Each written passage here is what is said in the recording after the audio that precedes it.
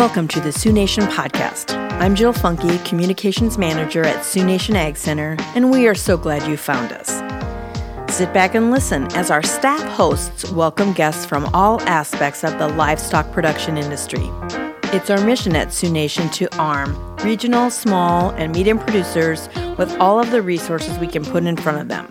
And now, on with the program. Hello and welcome to the Sioux Nation Podcast. I'm your Sioux Nation Ag Center staff host, Johanna Klinghagen, and fellow Sioux Nation colleague and Director of Feed Manufacturing and Nutrition, Seth Monegue, is joining us on the program today again. Welcome, Seth. Hi, Johanna. How are you? I'm good today. Recently, producers have been stating on social media that their hens have stopped laying eggs. Some have gone further with their posting, suggesting a conspiracy between large feed producers and egg producers to change the feed formula to decrease background egg production so that the larger egg producers can better benefit from higher egg prices. At the same time, many poultry experts state a lack of evidence for their claims. Seth, what should we think about the idea circulating on social media? Yeah, so this is a pretty interesting concept, I guess, and I wasn't aware of it until a couple of days ago. I think it's pretty far-fetched. It's an interesting idea, but you look at how, backyard chickens are raised, and that's mainly what they're talking about is backyard layers. Like within city limits, lots of people can have 6 hens, and especially with the time of year. So if people are seeing their layers not laying right now, that specifically points to sunlight. Hens need at least 12 hours of daylight. It's recommended that you have more in order to lay an egg. So if people are just now seeing this, if this is a new thing, that would be the first thing I'd go to is, well, naturally, they're not laying as much right now as they normally would be. Of course, feed, yes, could be an issue. Are they eating enough? Again, we're in the cold season of the year, so is everybody de-icing their water? There's water heaters that you can buy to make sure that the water stays flowing all winter long. I don't know that people know that you can get those instead of having to go out and chip ice every morning to have fresh water for their layers. Other factors like calcium in the feed. We're trying to feed an animal that's laying an egg. An egg is 99% calcium. In order to have it, you have to have a shell. So, did the feed get enough calcium in it? Did it get the right kind of calcium in it? There are a ton of factors. We could go on and on. Are they broody hens?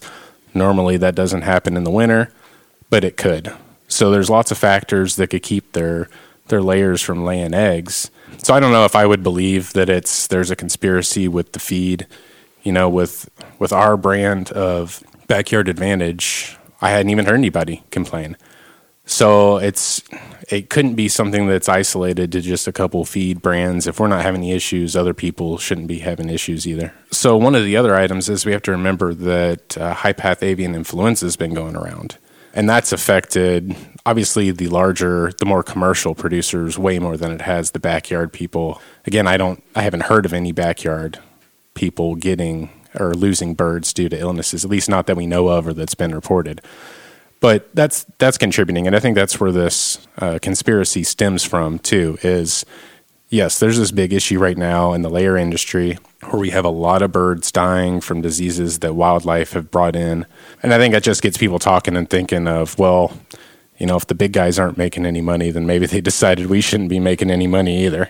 Regardless of some of the current messages and articles about hens not laying, what growers do to help ensure success with their flocks?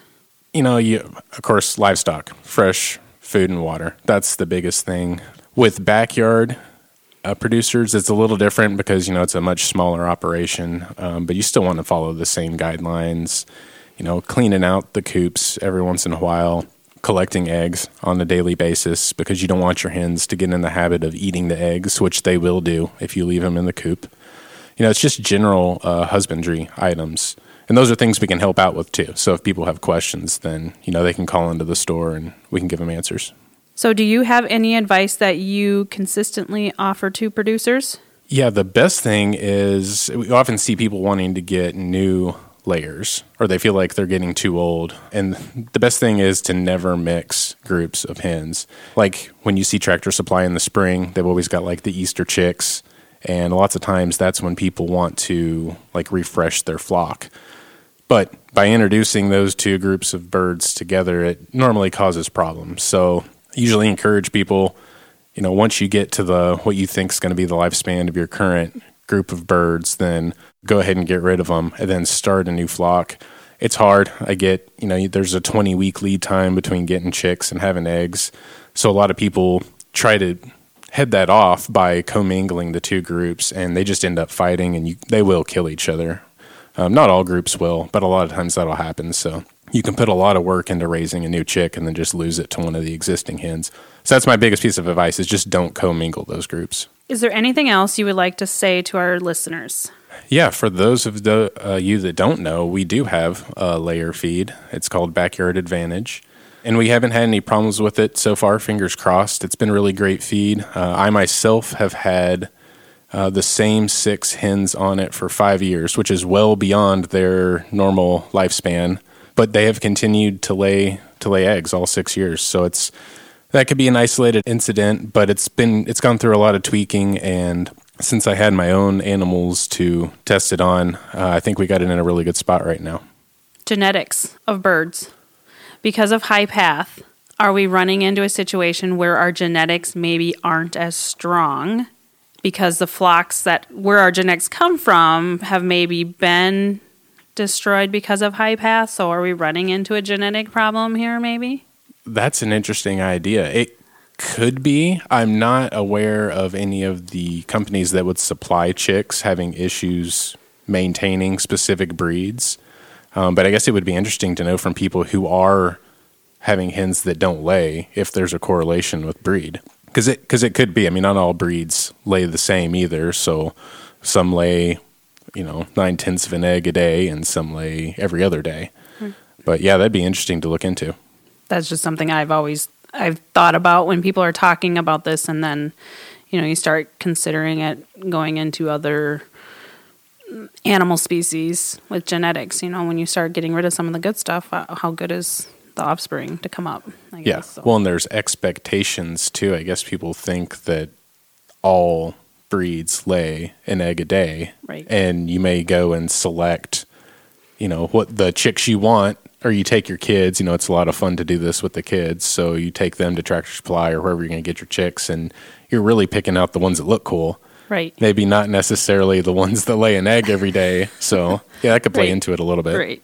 And I'll be honest, I wouldn't know much about picking out a chick and what she's going to do by looking at a chick. So, yeah, that'd be tricky for me. So, thank you, Seth. You're always a great resource for our growers and livestock producers. And thank you to our listeners for tuning in. We'll catch you next time with more guests and topics related to the current egg climate.